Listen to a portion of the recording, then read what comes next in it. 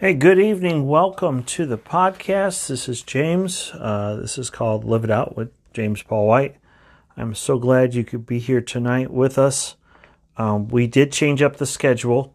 I'm doing a video on Tuesday. I'm doing the podcast on Thursday, and then I'm doing a second video on Saturday. You can find my YouTube videos. Just look up James Paul White. You'll be able to find them pretty easily. Tonight we are covering Matthew 8. Verses 28 through 34, and I am super excited to talk about this because it's an unusual story. I will say I am influenced a little bit by post-liberal theology or narrative theology. I see the Bible as a collection of stories. Now, granted, I'm on the conservative side of things, and I see them as true stories. And this is what happened, where some of my liberal colleagues will say that, well, this couldn't have happened because of this, and this couldn't have happened because of that. And they try to deconstruct things in the likeness of Rudolf Bultmann, who I firmly disagree with because I'm influenced by Karl Barth. So, let us get to the text. My nice, awesome John MacArthur Study Bible. And here we go. I'm reading out of the New King James. When he had come to the other side, to the country of the Gergeshenes, I hope I pronounced that right, there met him two demon-possessed men coming out of the tombs, exceedingly fierce, so that no one could pass that way. And suddenly they cried out, saying, "What have we to do with you, Jesus, you Son of God? Have you come here to torment us before the time?" Now a good way off from there was a herd of many swine feeding. So the demons begged him, saying, "If you cast us out, permit us to go away into the herd of swine." And then he said to them, "Go."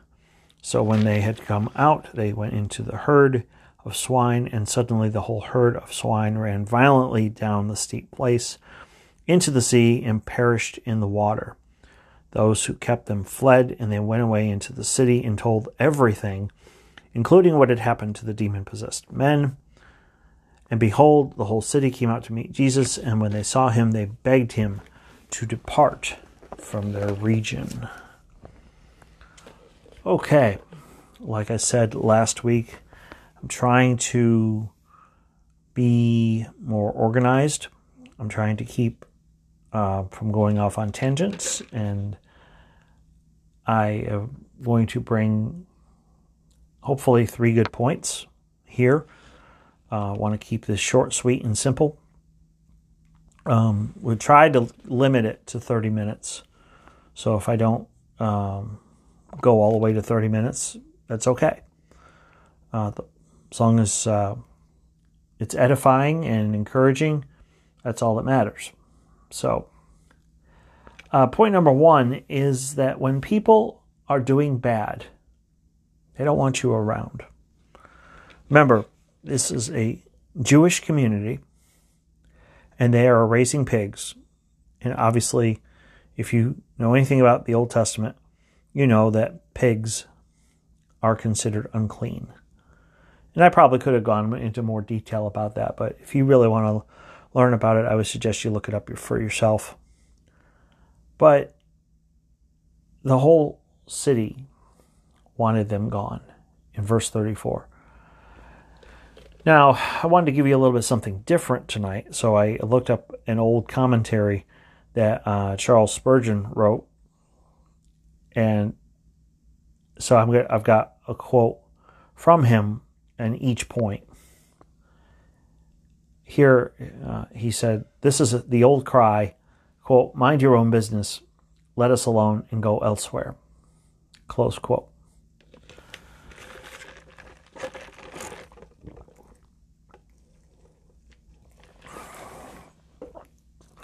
You know,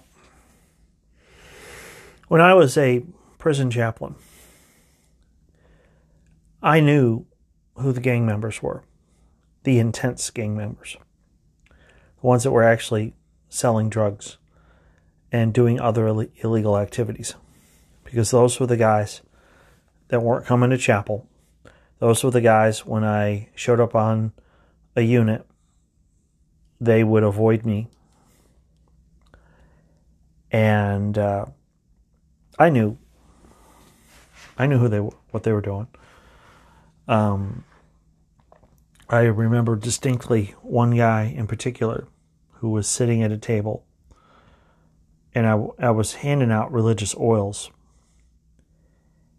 And this guy sat there. One guy came up and talked to him, and then he left. And then another guy came up to him and talked to him, and then he left. And then a third guy, and then a fourth guy all come up and talk to him for just a few minutes. And he just sat there. Didn't have to do anything. It's my opinion that he was recruiting for a gang. Did he want to talk to me? Nope. Not at all. Why? Because when people are doing bad, they don't want people who are doing good around them.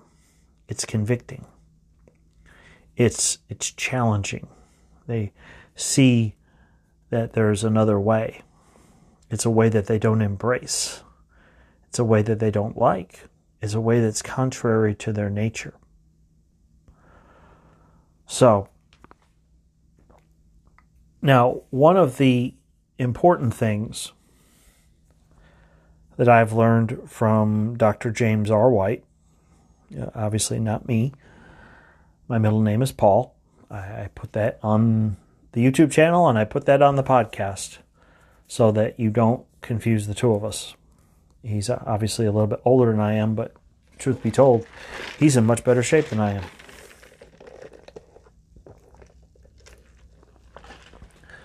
But he talks about, I listened to his show called The Dividing Line, how the real threat to the church,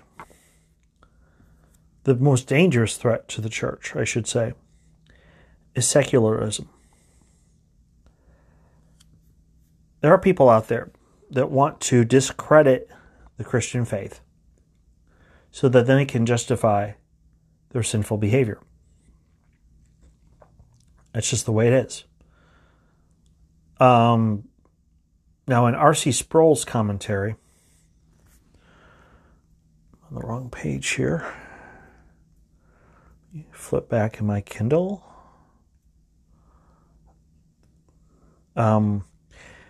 He talks about, in the commentary on this section of Scripture, and talks about how Martin Luther had to go to the Diet of Worms to defend his 95 Theses, and ultimately he ends up getting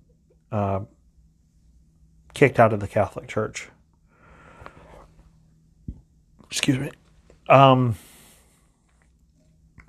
then he talks about part of the reason that in today's world we don't look at demons or think about demons or demon activity is because the church has become secular. And secularism, this is a direct quote from R.C. Sproul, secularism declares that the only thing that exists in this present time is this present in this present world. There is no transcendent realm. There's no place of eternity. You live, you die, and that's the end. Secularism is an extension of naturalism, which argues that there is nothing besides the natural, which means there is no realm of the supernatural. Christians say that they believe in God, who is supremely supernatural, but we live, practically speaking, as if there were no God. We live as if there were no beings as angels, the devil, and his legion of cohorts that are called demons. Yet, when we look at the biblical worldview, we see that in Scriptures, that the Scriptures declare that this universe is inhabited not only by animals and by human beings, but also by created spiritual beings called angels, some of which are good and some of which are evil.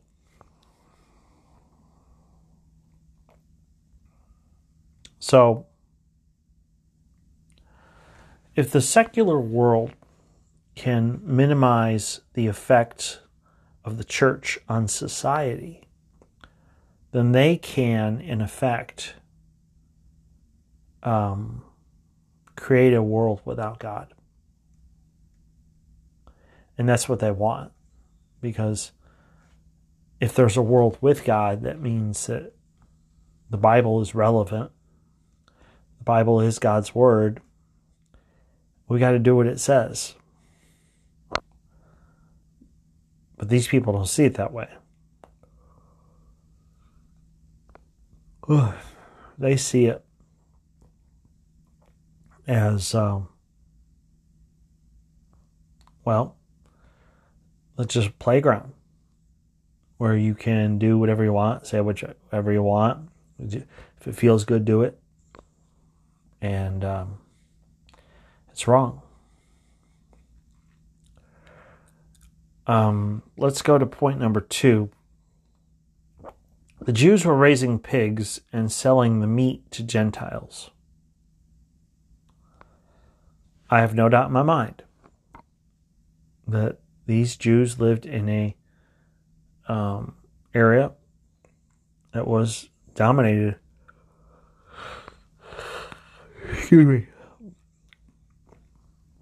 Had a lot of Gentiles, or it was could have been even predominantly Gentile. It could have been that these Jews were in the minority. Either way, they were selling meat that obviously was not kosher. Spurgeon had this to say: if they cannot about the demons going into the pigs, quote, if they cannot do mischief to men, they would sooner destroy pigs than to be doing without mischief. Devils cannot, however, even afflict hogs without leave from Christ.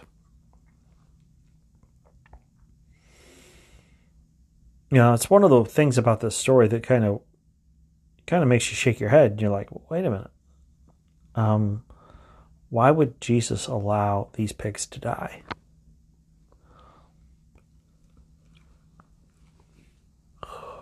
Part of the reason is that he was more concerned with the well-being of the people, the men that were possessed.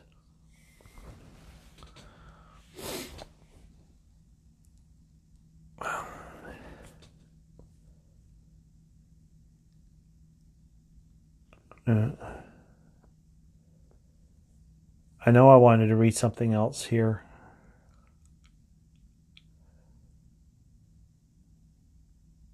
No, I already covered that. In R.C. Sproul's commentary on page 227,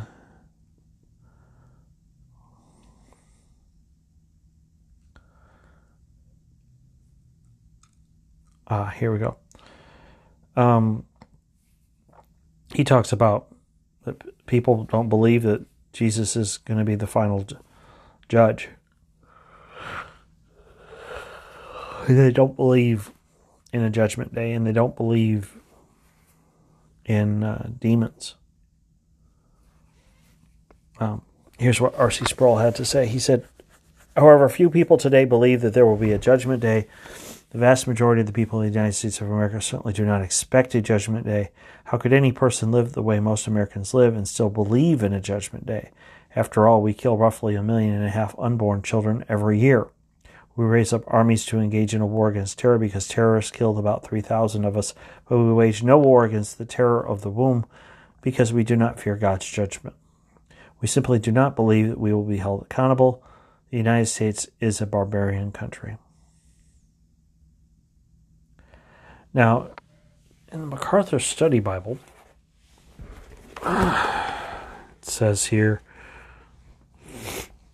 Mark 5:13 adds that there were 2,000 in this herd. Such a large herd of unclean animals suggests that the Gentiles dominated the region. It also suggests that the number of demons was large. It cross-references Mark 5:9.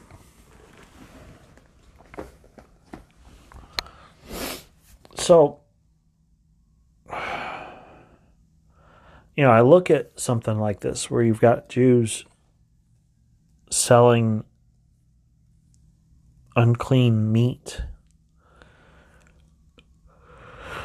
I'm thinking in 21st century terms because, when I think of pigs, I think of bacon and sausage and ham, and I don't know if that's what they made the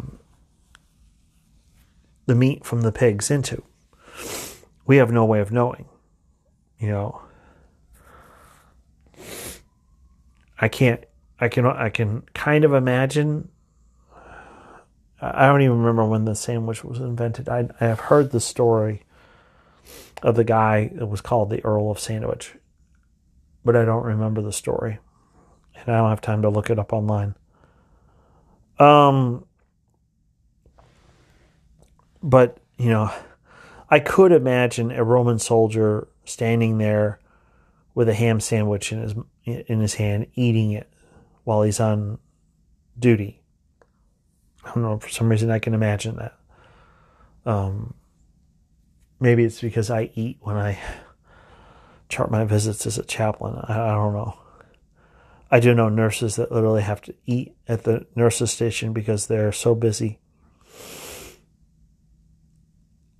But just the idea that they would sell a ham or even possibly eat a ham, that just blows my mind away. I can't believe that they would do that. Point number 3. When you do good, sometimes people reject you. This is a hard point because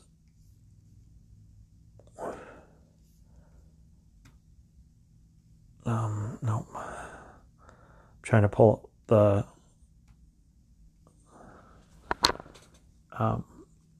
comment.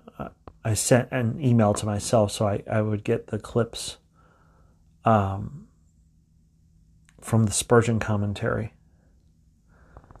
But it says here, a rare occurrence, a whole city meeting Jesus and the city unanimous in their appeal to him. Alas, it was a unanimity of evil.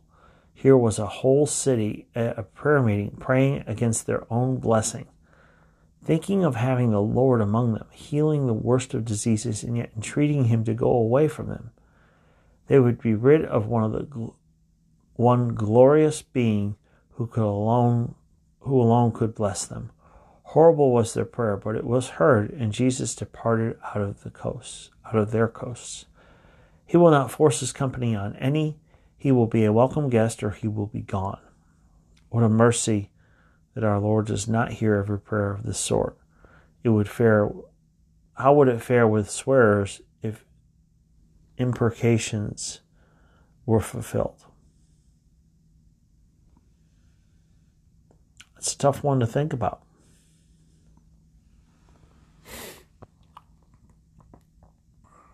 They knew what they were doing was wrong. Yet, they would rather kick Jesus out than to turn and repent. That's hard. Now, in R.C. Sproul's commentary, he has this to say. We would think that Jesus would not do anything the demons suggested, but even though he had been given all authority on heaven and on earth, including the power to cast Satan by the finger of God, in order to announce and demonstrate the breakthrough of the kingdom of God. Excuse me. It was true that the time of our final judgment was not yet, so he said to them, "Go." He drove the demons out of the men, and they invaded the pigs. I feel led to read the next paragraph, so I'm going to do that. I'm on page 227 of his commentary, R.C. Sproul's commentary. To our modern eyes, this seems politically incorrect. We can find ourselves wondering why Jesus had so little consideration for the pigs as to allow the demons to enter them. Simply put, Jesus had a value system. He believed that animals were made for man, not man for animals. He did not see whales as more important than unborn babies. The reason that Jesus was sane, not locked in the insanity that is caused by sin. Jesus wanted to redeem 2 suffering men, and it cost the herd of pigs to do it. He did not see that it was too high a cost.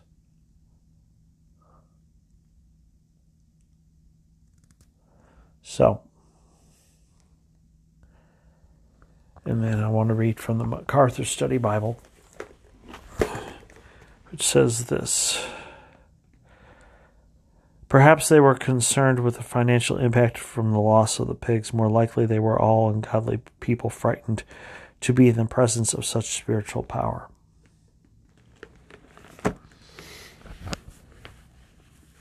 When you do good, sometimes people reject you. And in this case, they saw the ultimate goodness inside of Jesus, who was full of love and grace and kindness and compassion. And it was intimidating to them. You know, sometimes, even today. No, it was yesterday.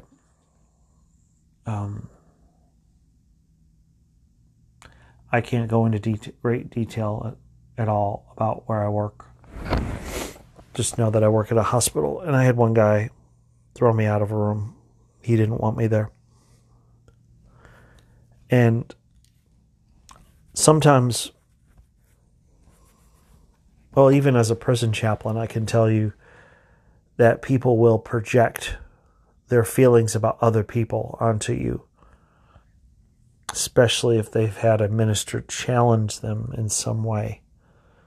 They will cuss you out, yell at you, try to blame you for something you didn't do, because in reality they're holding onto a grudge that they've held onto for a very, very, very long time. So it says here in R.C. Sproul's commentary, the demons went into the pigs, and the pigs seemed to have become as crazed as the 2 men had been. Pigs rushed down a hillside and plunged into the Sea of Galilee and drowned.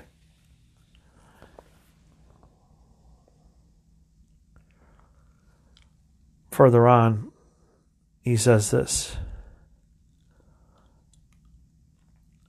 I honestly do not know why they asked him to leave. It may have been that they were angry over what had just happened to their economy. There were many swine in the herd. In fact, Mark puts the number of pigs at 2,000. See chapter 5, verse 13. However, I think it is more likely that the people recognized in Jesus the same thing that the demons saw there, and they wanted no part of him. When Jesus manifested his holy character, people got nervous. They saw that the Jesus of reality was not gentle Jesus, meek and mild, which is the popular idea of him. Rather, he was the Holy One of Israel. Confronted by that reality, they wanted him to go away.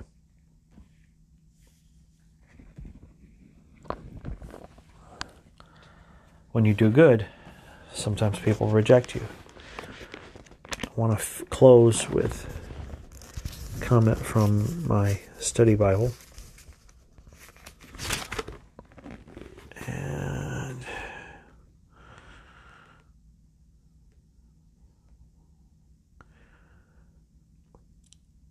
here's a comment on verse 34. He says, perhaps they were concerned with the financial impact of the loss of the pigs. More likely they were all ungodly people frightened to be in the presence of such spiritual power.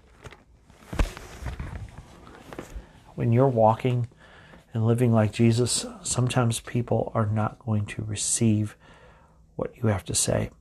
Sometimes they will reject you. And you'll be like, well, what did I do? I did nothing wrong. I feel like I'm a good person. And that's why.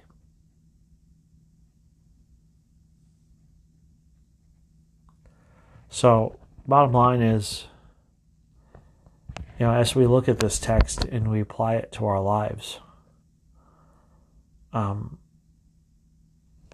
somebody told me that there's like a 10% rule, like no matter where you go, 10% of the people are not going to like you. You just have to learn to let it go and trust God.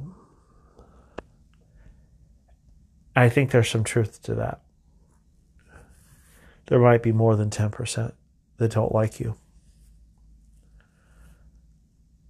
And they will go from door to door.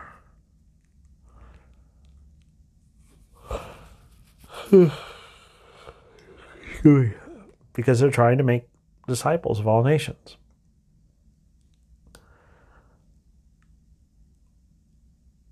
But just because some people don't like you, that doesn't mean that you're somehow doing something wrong.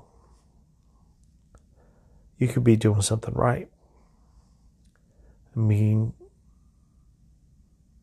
essentially punished for I'm not saying this right. You're getting persecuted because of the fact that you're doing what is right. And that's a hard pill to swallow. But remember this. As much as the press has been talking about COVID, I believe that God has been working behind the scenes to help people get the medicines that they need in order to get well. There are some very powerful antiviral medicines out there. One of them which is called Remdesivir. And I hope and pray that it will one day be fully not only manufacturer. I'm very tired. But that they will learn to take the word serious. We have to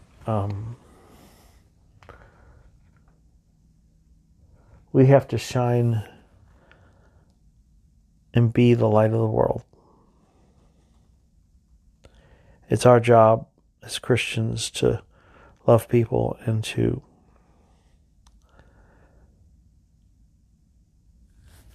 just to walk and live as Jesus did, basically. So, anyway, that's the end of the lesson. We will start in chapter 9. I'm not sure how far I'm going to go in the video, but obviously wherever I end, I will pick up on the podcast. Now, Saturday, that whole video is about edification. The whole video is about sanctification. I know some of you are like, well, I got that big highfalutin language. Yeah. So, I am really tired. I'm going to go take a nap. And then I got some clothes to put away, and then I'm going to study.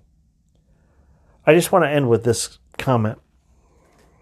The channel has not grown as fast as I want it to. And I've wondered why. And I believe that what God has told me is that this is a time for growth.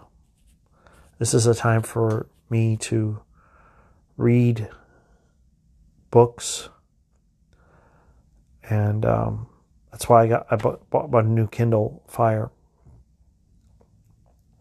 It's the 8-inch instead of the 7-inch.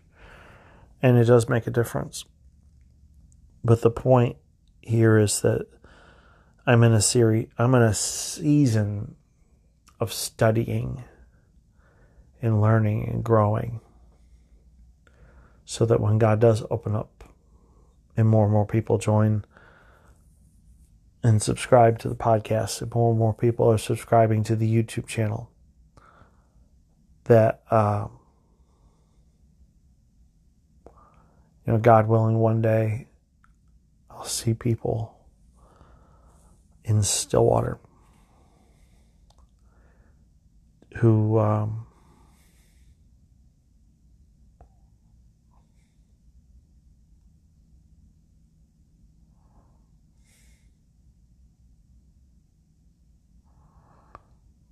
anyway, we will start Matthew chapter 9 next week.